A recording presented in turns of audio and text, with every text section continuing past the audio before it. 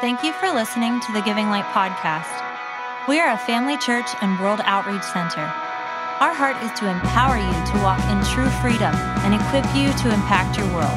Please visit our website at givinglight.org to learn more about us and our many resources, including original music by Brave Music, e-courses for leaders, tools for raising powerful kids, and more.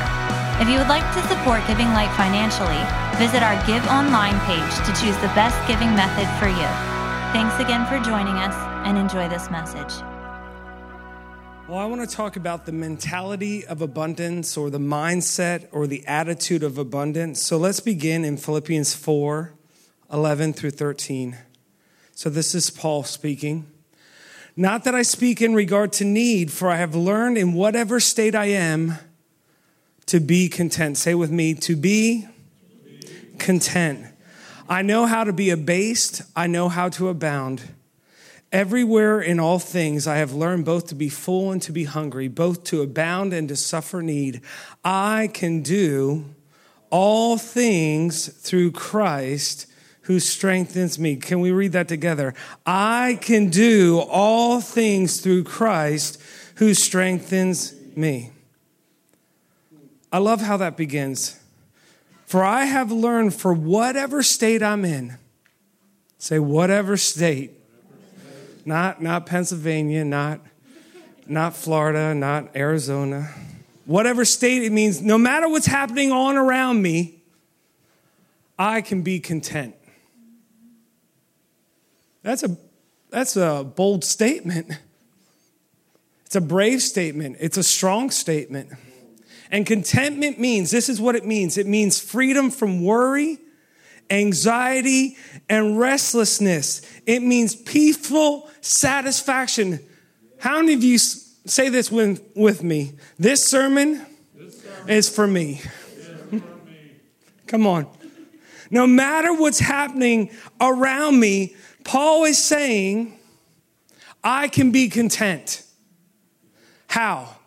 I can do all these things through Christ who strengthens me. Contentment also means independent of external circumstances. So it doesn't matter what's happening on around us. It doesn't matter what's happening in the news. It doesn't matter how much our neighbor hates our guts. Come on. I have learned to be content, free from worry, free from anxiety, free from restlessness. I have learned to be content.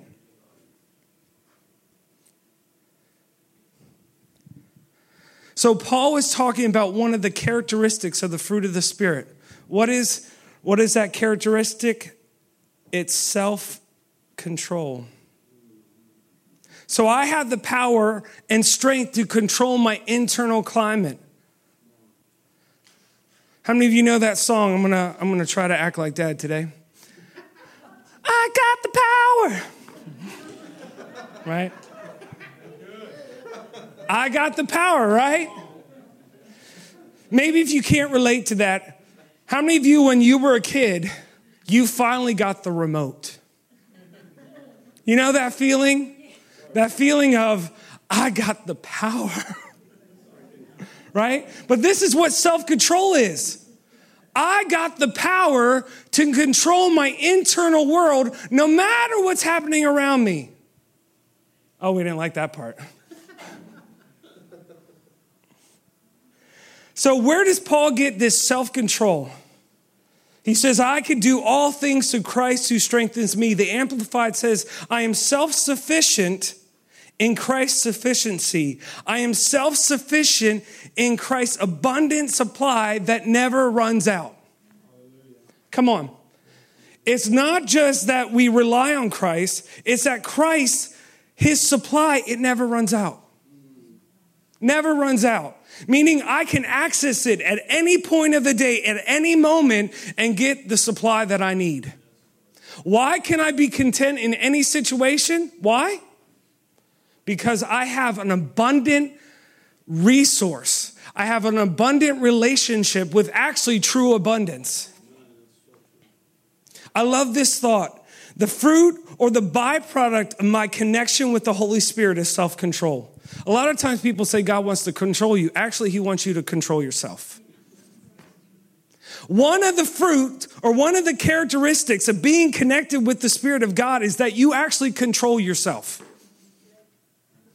Come on.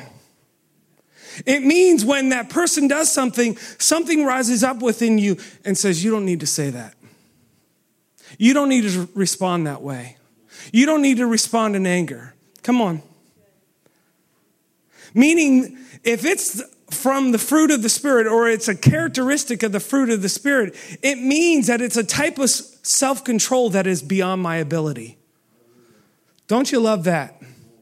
When I'm connected to the Holy Spirit, I am able to access the ability to control myself above the ability of controlling myself.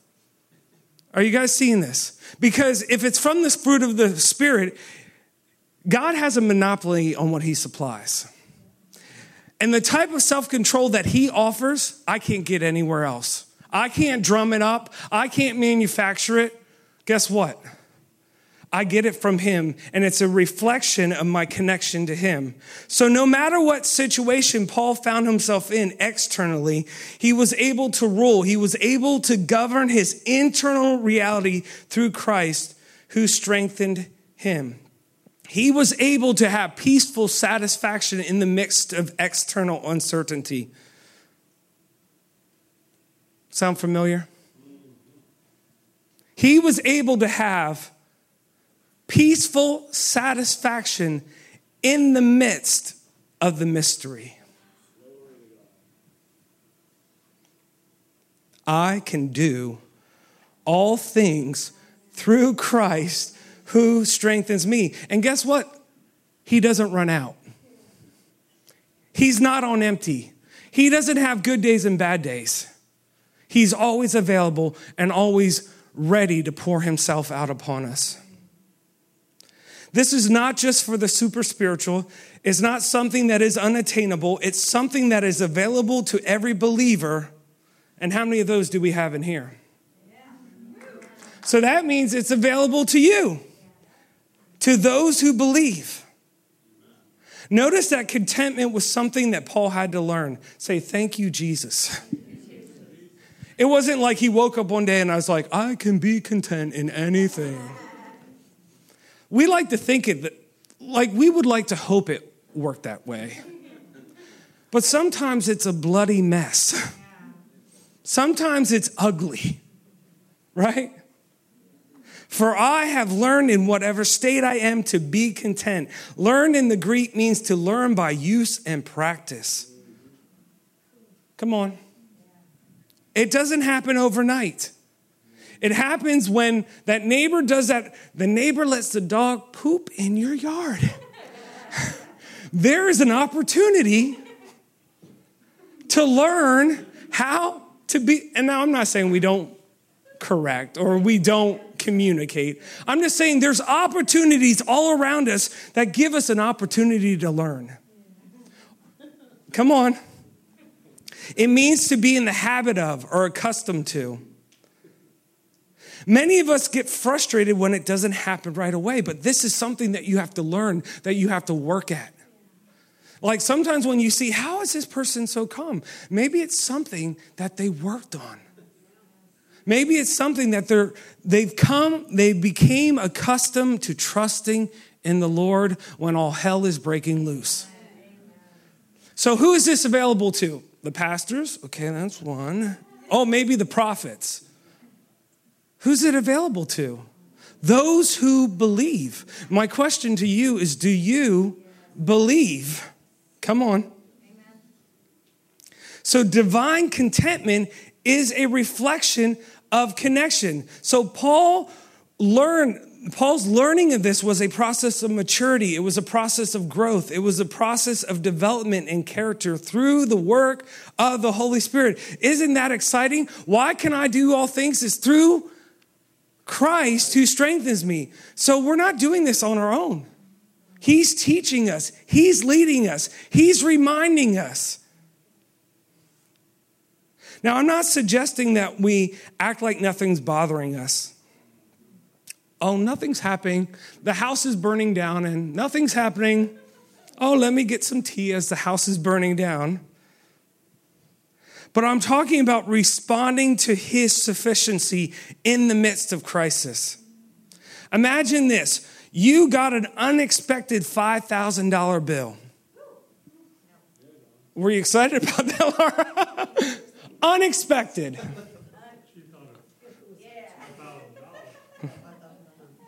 It's unexpected. Now imagine you look at your bank account and there's nothing in there. Talk about anxiety, frustration, fear. Let's say you got that $5,000 bill and you looked at your bank account and the zeros keep on going.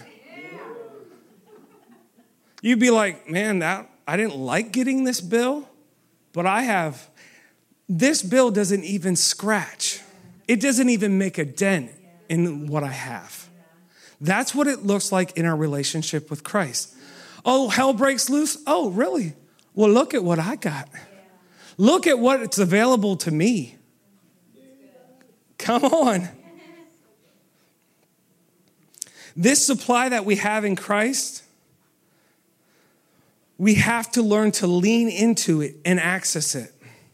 We have to learn from the Spirit. Some of it, I believe, if we're a believer, we have access to it. But some of us aren't sure how to lean into it and actually access it. But thank you, Jesus. Paul, who wrote most of the New Testament, he said, I had to learn this. Come on. He had to learn it. Well, how did he learn? He postured himself and became a student of it. Thank you, Father. If we don't see this passage of Scripture in full context, we'll miss that Paul explains the steps he took to learn contentment. So he said, I've learned, but right before that, he actually tells us what he did. So in Philippians 4 through 9, you're going to love this. Rejoice in the Lord always. Again, I say rejoice. In case you missed it, rejoice. Come on.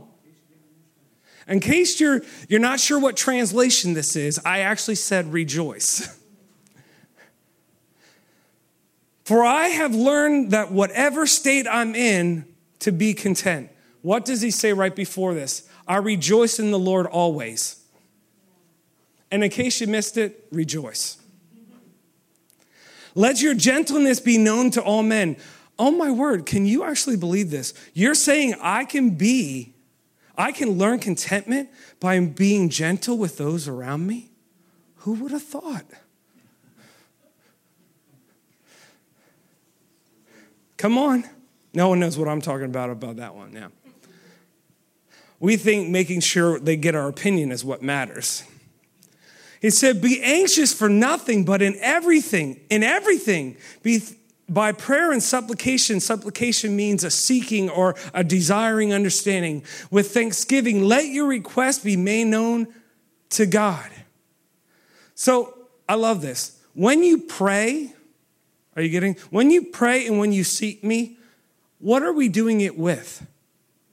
A fearful attitude? What does it say? With thanksgiving.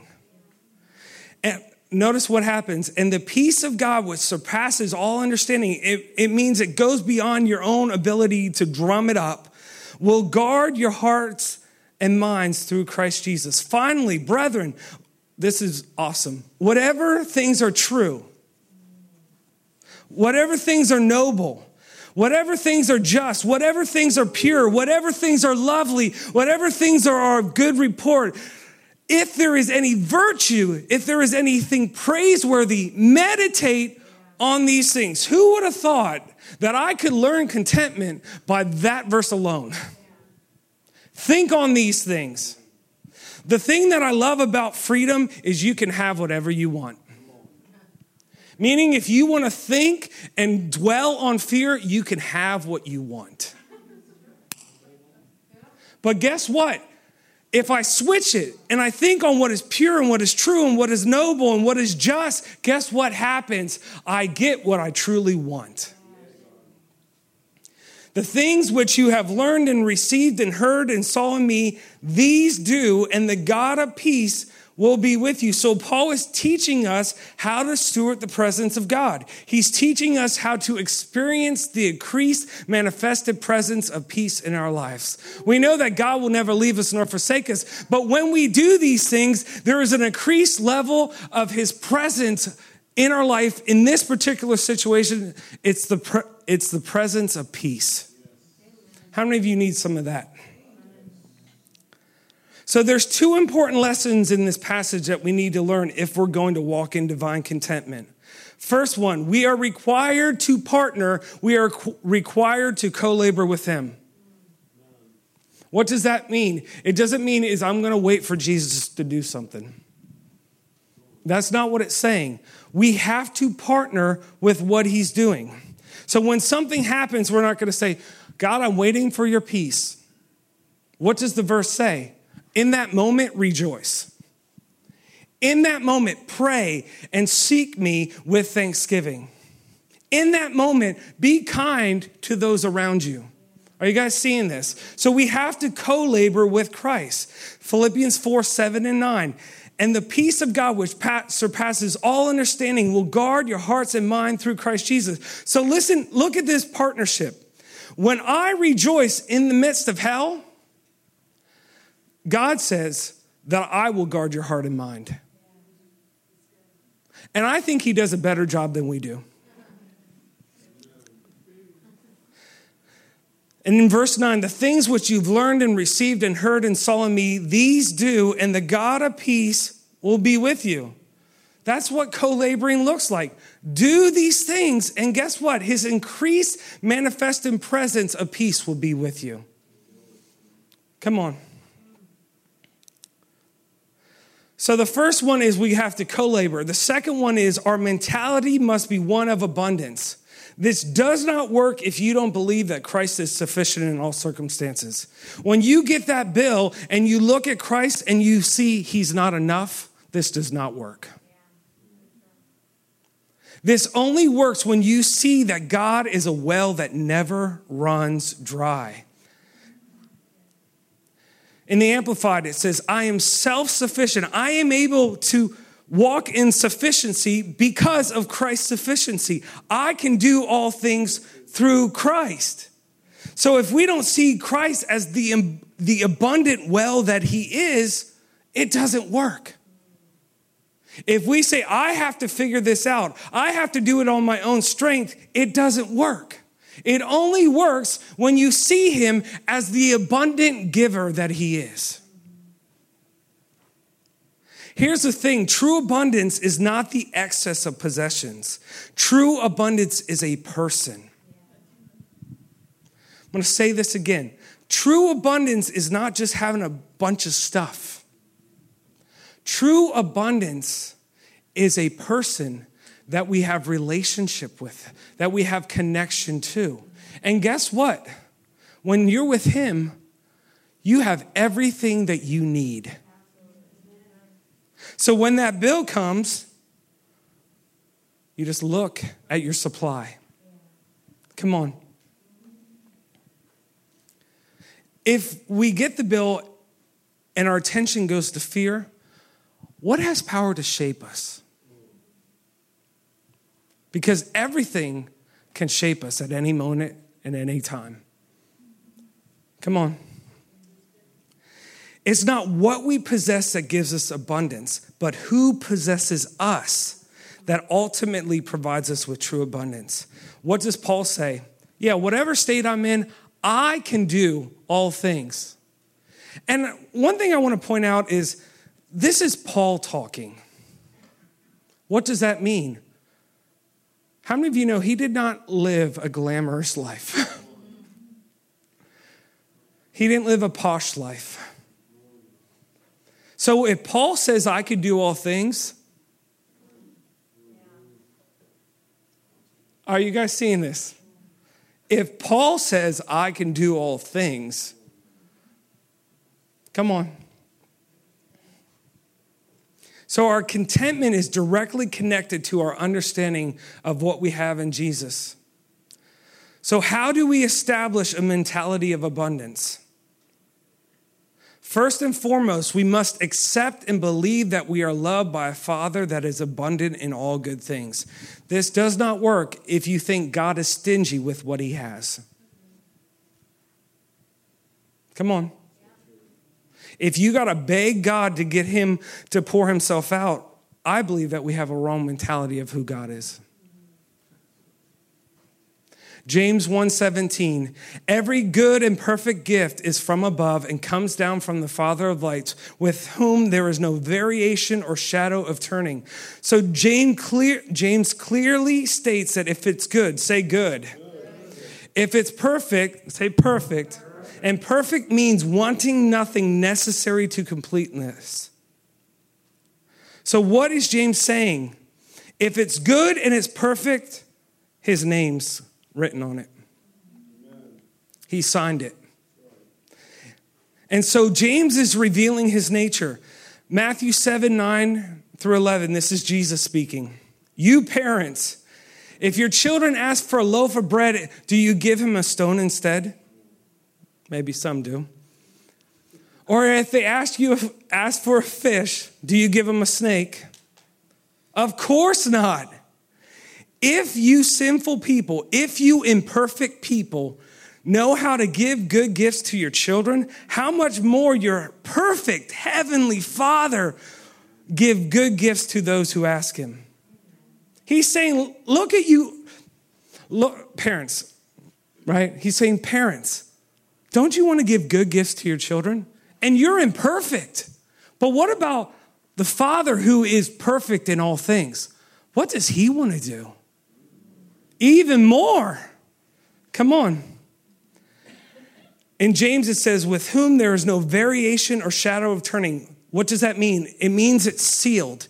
It means he's consistent. It means he doesn't have a good day and bad days. He does not change. It means when we are in a time of need, we have access to him. Come on. So this gives us a confident hope, an assured expectation. And I love this. So we just read that every good and perfect gift comes from above. But what is the verse right before it? Well, we know it's James 1:16. But what does it say? Do not be deceived, my beloved brethren. Think about that. Don't be deceived into thinking who your Father is. Because a lot of times religion says you ask for bread, God will give you a stone. You ask for a fish, he'll give you a snake. And James says, do not be deceived. Come on, every good and perfect gift comes from above. So don't be tricked into believing a lie about your Father's character. John 10:10. It wouldn't be my sermon if it wasn't in here. The thief does not come except to steal. Say steal. To kill, and to destroy. But I have come that they may have life and that they may have it more abundantly. So Jesus makes this definitive statement. This is what the fruit of the enemy looks like. It's stealing, it's killing, and destroying. This is what the fruit this is the fruit that I bring, and it's life abundantly. Other versions will say life to overflowing. Now, there's a lot of attention and value in the church given to our ability to learn from pain, suffering, lack, and difficult situations. The truth is, every situation we face has the power to shape us. Every situation we face has the power to shape us. But what do we want shaping us? Do we want fear shaping us? Do we want pain shaping us? Do we want lack shaping us? Do we want terror shaping us? Come on. So the question that we have to ask ourselves is, what are the lessons we want to shape us? Which I just said, which I thought it, and then it was in my notes next. So the question I want to ask you is, will the lesson be in the problem or the solution? What do you think you want to be learning from? The problems or the solutions? Will the lesson be in the lack or the abundance? See, a lot of times religion says God is teaching you through lack.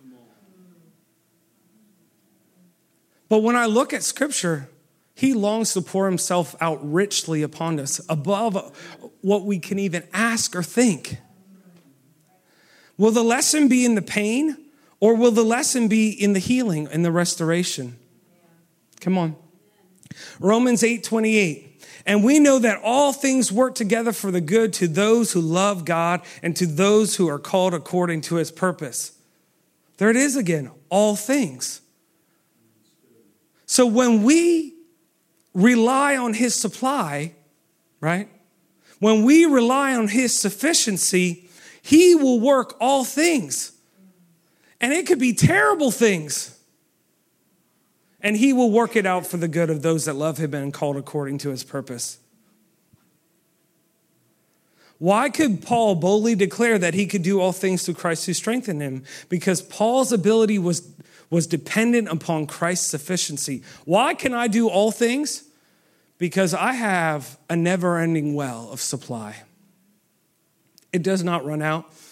It does not have good days and bad days. It doesn't get irritated with me. Come on.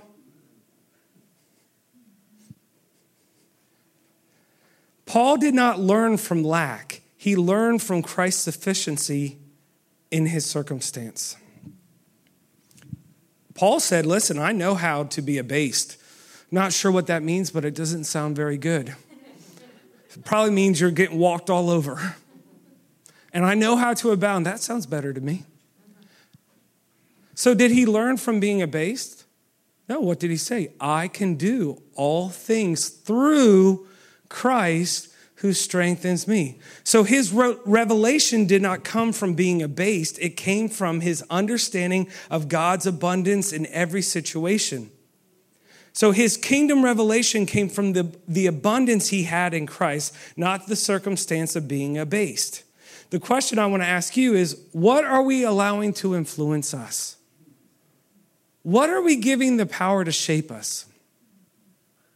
Fear, anxiety, worry, because they like to shape you.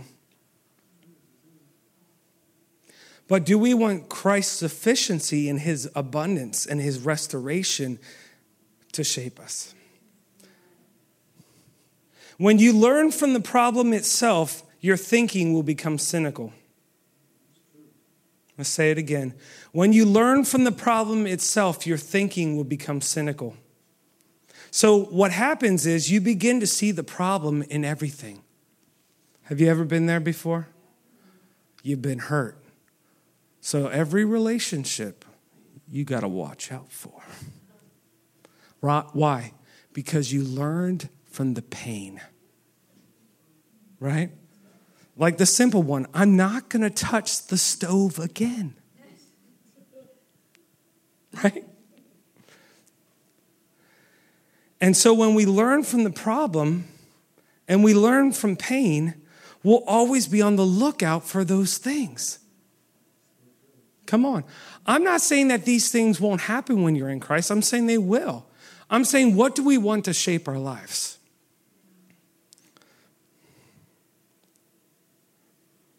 If you learn from lack, you'll begin to see lack in every situation. That bill didn't get paid, so I'm going to have to be extra careful because there might be another time and another place. If pain is what shapes you, you'll see pain in every opportunity. Oh, you have this amazing opportunity come. Well, you know what?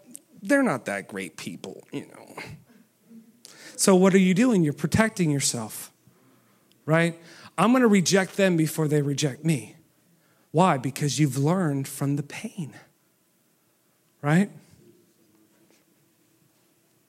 But when you learn from God's abundance in the midst of the problem, you become hopeful. When you actually learn that God will make a way where there seems to be no way, what are you looking for? Where's the way? Where's the way? God, where are you going to show yourself? How are you going to do this, God? It's a mess right now. I can't believe how messy it is. But you are going to do something awesome. So when you position yourself, what do you think happens? You position yourself to receive what he wants to do. But if you position yourself based upon the pain and the lack, what are you going to get? More lack and more pain. Do you see the difference?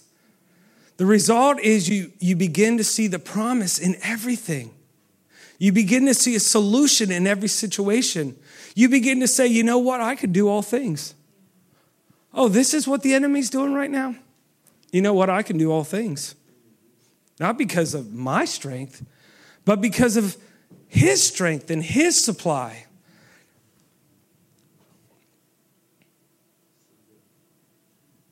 Do you realize that you walk with abundance? Do you realize that you're actually friends with abundance? That's a good friend to have, don't you think? Do you realize that you have the opportunity to actually talk to abundance? God, I don't know what to do. Awesome opportunity to talk to him. Because guess what? He knows. And he has the right answer and the solution for every situation. Any situation that is without hope is under the influence of a lie.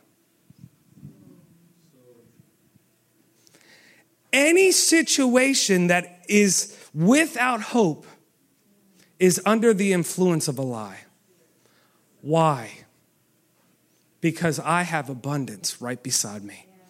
I have the solution right beside me. Actually, the solution is leading me. And it's my job to keep my eyes on him as best as possible. Are you guys following? James 1:5. If you are deficient in wisdom, how many of you need some wisdom? Let him ask of the giving God who gives to everyone liberally and ungrudgingly, without reproach or fault finding, and it will be given to him.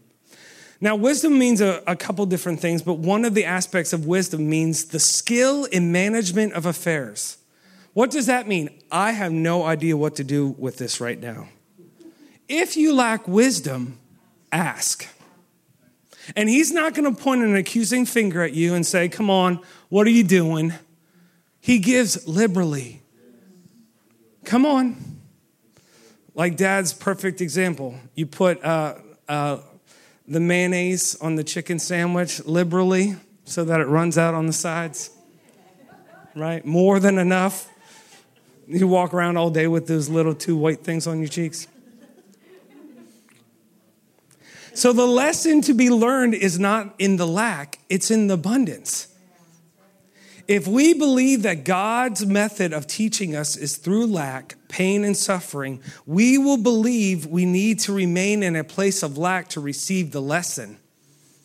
I'll say this again. If we think that lack and the problems and the struggles that we're dealing with are from God, why would we ever leave it? Come on. I find a real disconnect between learning from lack and being adopted by a father that is abundant in all good things. Now think about this. If our God is an abundant God, and when he pours himself out, he does to overflowing, would it not be against his nature to lead us into lack? Come on. Now, I'm not suggesting that we won't experience difficult or painful situations, right? Actually, Scripture says there's a promise of being persecuted, right? But what I'm suggesting is that in the midst of those circumstances, we have a never-ending well of resource through Christ who strengthens us. Do you see the difference? Do you see why you can have hope and be free from worry in any situation? Why is that? Because your well never runs dry. It doesn't run dry. If you think it does, then we have a wrong view of who God is. If we believe the lesson is in the problem, we'll be on the lookout for problems. You know, God loves teaching me through problems, so where's the next problem? Where's the next chaotic moment? Come on. If we believe that the lesson is in the problem, we'll be on the lookout for problems rather than always being on the lookout for Christ in every situation. Oh, that's a doozy. What are you going to do about that? Oh, you don't want me to do anything. You don't want me to say anything. Great, awesome. I'll keep my mouth shut. Oh, you want me to say something? Well, Lord, I'm kind of fearful about that because they're pretty scary over there. Oh, I'll be with you. Every situation is going to be different, but we have a never-ending well of resource. Come on. This is why in Philippians 4, Paul makes the connection between our contentment and where our attention is. Come on. Are we allowing the kingdom of God to shape us or the problem?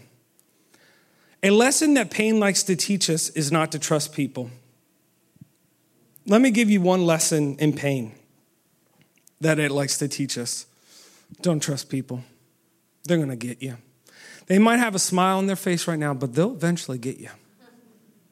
That's what pain teaches us, right? Be on guard. Protect yourself. But do we want the lesson to be his abundant grace, which leads us to forgiveness and strength? Do you see the difference? Now, God will work all things for our good, right? We know that. But do we want the lesson in the pain? Or do we want to learn from his grace to forgive? Come on. Which one's stronger? The grace to forgive. A lesson that suffering likes to teach us is that it must be my fault that I'm experiencing this. God's teaching me a lesson. I said some pretty dumb things last week, and God's just giving it to me. I fell off that ladder. God's teaching me.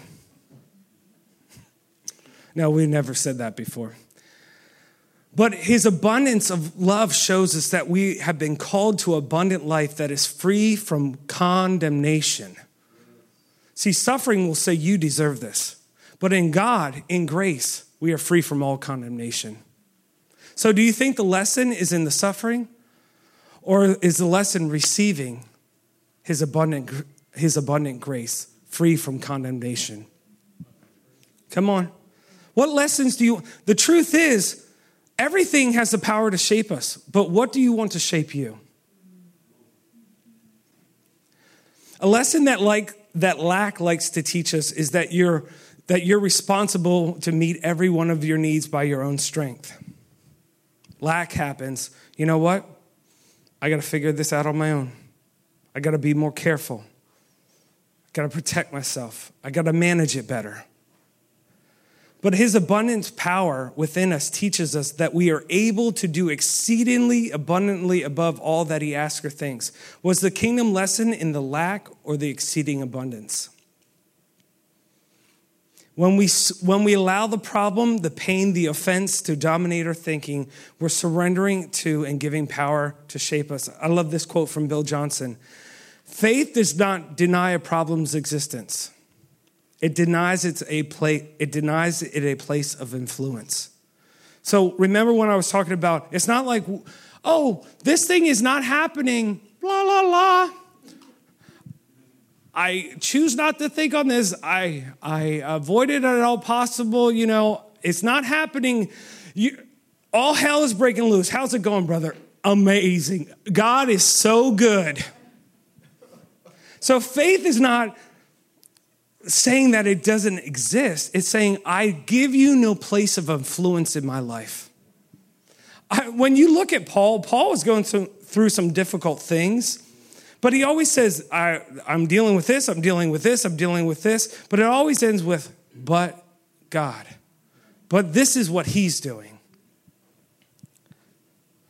So we don't deny our present reality, but faith is the substance of things hoped for and the evidence of things not seen. And then it goes on to say, for by faith, they obtained a good report. Meaning, it wasn't in their present reality, but by faith, they actually took something that was unseen and made it manifested.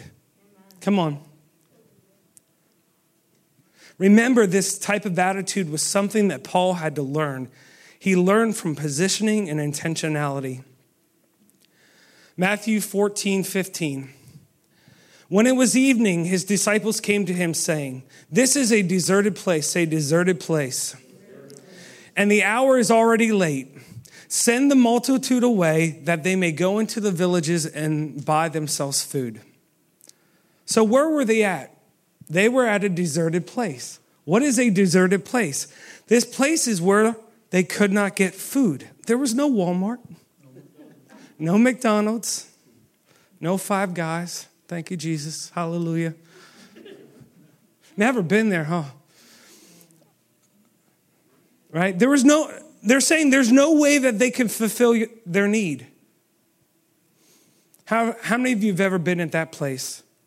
There's no place where I can get this need met.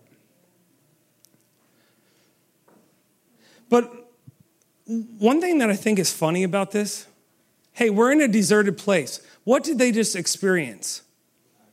Supernatural healing. And they said, this is a place where your needs cannot be met. Say, thank you, Jesus. We're not alone. We do dumb things too. Send them away to meet their own need. But Jesus had another plan, right? In another telling of this encounter, Jesus asked Philip a question. Where can we buy bread to feed all these people? Jesus said this. Where can we buy bread to feed all these people? If you don't think that's kind of funny, that's pretty funny. John 6:6. But he said to test him, for he knew what he would do. How are we going to feed these people? And Jesus knew what he was going to do. And then this is what Philip said. Philip replied, even if we worked for months, we wouldn't have enough money to feed them. Matthew 14:16-18. Then Jesus said to them, they don't need to go away. You give them something to eat. 7 or 12 disciples, right? You give them something to eat. The 5,000. And they said to him, we have only 5 loaves and 2 fishes. And he said, bring them to me. If this doesn't excite you, I don't know what will. Come on. You feed them. Oh, you see the problem in your community? You feed them. Well, I don't have it. He said, well, bring me what you have. Come on, guys. Well, I don't even have enough for us. Well, give me what you have. Are you guys seeing this? They don't need to go away. You feed them. So they're confronted with a problem, right? They don't have enough food to feed them. They don't have enough sufficiency. But notice that this lesson in abundance is predicated on the disciples giving all that was available to them. Are you guys seeing this? If we learn from lack, we'll be afraid to sow. And what does it take to feed 5,000? Giving what you have. Come on. Jesus is saying, if you're willing to give me what you have, then I'll multiply it. And we know the rest. There was more than enough to go around. In the end, there was actually abundance, right? That 5 loaves and 2 fishes, how many baskets were left over? Forget. 12 baskets left over. Give me what you have. You walk away with a basket. Come on. Luke 5:4-6. I want to show you that Jesus taught his disciples with abundance. When he stopped speaking, he said to Simon, launch out into the deep and let down your nets. But Simon answered and said to him, Master, we've toiled all night and caught nothing. How many of you have ever been there? God, you want me to do what? I've already done that. It doesn't work, Jesus. It does not work. I don't want to do it again. I'm tired of doing it. But then he says in the same breath, nevertheless, at your word, I will let down the net. And when they had done this, they caught a great number of fish, and their net was breaking. So Peter's first response is coming from a place of experience. right? Coming from a place of experience, which in this case was the reality, right? He wasn't making it up. He was like, I just don't feel like doing this, so I'll just tell him. No, this was a reality. This was his present reality. And in the same breath, he says, nevertheless, at your word, I'll let down the nets.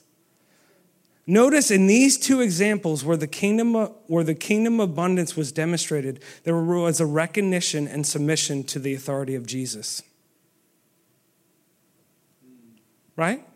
When was there abundance? When did it happen? When they submitted to his will. We don't have enough to feed them. Well, give me what you got. Jesus, we've already done this. And I just want a nap. And this ain't working. But nevertheless, how many of you have ever done that? But nevertheless, Jesus out. Right? And then the result was abundance. It's important that we challenge lessons that we've learned from pain, suffering, difficulty, and lack. When we learn from pain, we keep the baggage of it.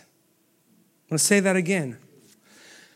If we learn from pain, we will carry it around with us wherever we go. Like we'll walk into a room and be like, that baggage of pain is just following us. Oh, they kind of look like that person that hurt me. I'll make sure I stay away from them. Right? If we allow lack to be the lesson giver, we'll be afraid to be generous and choke out the sower. When we believe that the lesson is in the lack, we'll begin to have a distorted view of God. We'll believe things like he'll remove his presence from us to teach us a lesson. I'm sure you guys heard that before. God's going to remove his presence to teach you something. So next week, I'm going to preach on, you know what? The best thing that you can do is just avoid God, right? You should really avoid God. And if he starts speaking to you, turn on really loud music and think of other things, okay? And like if he leads you, beware, do not open the Bible. Please do not, because he will meet you there, okay? Ridiculous, right? But then we have these concepts. You know, God's removing himself to teach me something. But if I said that, it's ridiculous. It doesn't even make sense. Come on. John 10:10. It's found its way in here again. The thief does not come except to steal, to kill, and to destroy. I have come that they may have life and that they may have it more abundantly. So it would be against his nature to lead us into anything that wasn't life and life more abundantly. He would not lead us into a place of lack. Whoa. Wait a second. Didn't the Holy Spirit lead Jesus into the wilderness? A place of lack? Oh, I guess I got it wrong, didn't I? No. Have you ever wondered why Jesus was led into the wilderness? Here's my thought. He went to where the enemy was. What was the enemy? Where was the enemy at? In a deserted place, a place of lack, a place of barrenness, a place of isolation. Are you guys seeing this? So did Jesus' internal reality, remember, let's go back to what we were talking with Paul. I have learned that whatever state I'm in, to be content. I can do all things through Christ. Oh, I can't even. It strengthens me. Yeah. All right. So what did Jesus' internal reality look like? He was in a place of lack. He went into the desert. He went into a place of barrenness and isolation. Luke 4:1-2. Then Jesus, full of the Holy Spirit. What did his internal reality look like? He was filled. And we know when God pours himself out, it's to overflowing. So he was not only filled, he was actually overflowing. Right? He returned from the Jordan. He was led by the Spirit into the wilderness where he was tempted by the devil for 40 days. Jesus ate nothing at the time and became very hungry. So his external reality was barren and lacking, but his inward reality was full and abundant. Luke 4, 3 through 4. Then the devil said to him, "If you are the Son of God, command this stone to be bread." What did Jesus say to the parents? If your child asks for bread, do you give him a stone? What did the enemy say? Oh, turn this stone into bread. But Jesus answered him, saying, "It is written, man shall not live by bread alone, but by every word of God." So Jesus reveals to us what true abundance looks like. I may have not eaten, but I have been feasting on the word of God. Do you see how this works? It's not what's happening around us and to us. It's the self-control or that self-governance of what we allow our internal reality to be. And how do we do that? Through Christ who strengthens us. So this passage of Scripture clearly shows us how to respond when we are confronted with lack, pain, difficulty, so that we can walk in abundance provided for us in Christ. The first thing that we need to do is be full of the Spirit. The second thing we need to do is confront the enemy. How did Jesus confront the enemy? With the Word of God. So we need to know his nature. We need to know what he's presently saying to us. This is really important because if we believe it's a part of God's nature to teach us from a place of lack, we won't have any power to confront the enemy. I'm going to say that again. If we believe that God teaches us through lack, what power do we have against our enemy that his desire is to steal, to kill, and destroy you? Come on. So basically, we're putting God's name on what the devil's doing. Right? Aren't we? But I have come to give life and life more abundantly. Oh, I'm being stolen from. God's teaching me a lesson. Come on. What power do we have to resist the enemy? And I'm going to end with this. If these things are not from God, why do they happen? One, there is an enemy that has a desire to steal, to kill, and destroy. James 4:7 says, "Therefore submit to God, resist the devil, and he will flee from you." What's the first thing that we do? We submit to God. We are full of his presence. We are filled to overflowing. So when we confront the enemy, he will flee. So another reason why things happen, we live in an imperfect world because of sin. Things happen because it's imperfect. But in every situation, we have all sufficiency to do all things well. But what does it require? It requires co-laboring. So if these things are not from God, why do they happen? Another one is free will. Free will. Not free willy, free will. What do I mean by that?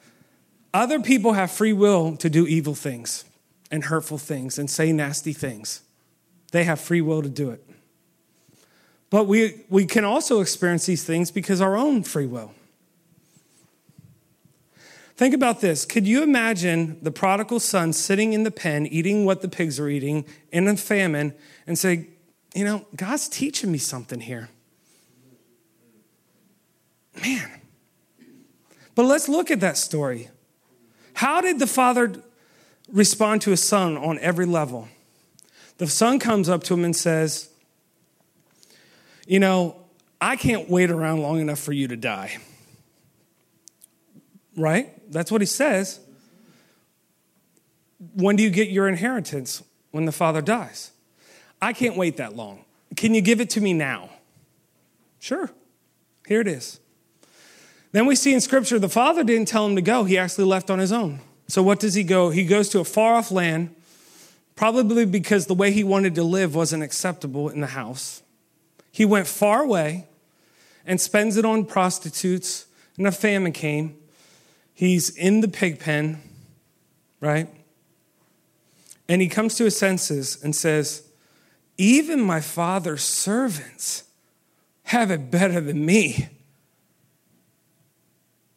Come on. Even my father's servants.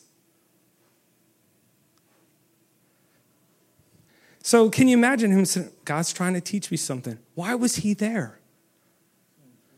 His own free will. He was not sent away. He went on his own. So why do we experience some things in our life? Me including, we do some dumb things. Anybody relate to that? I don't know about you, but we do some dumb things.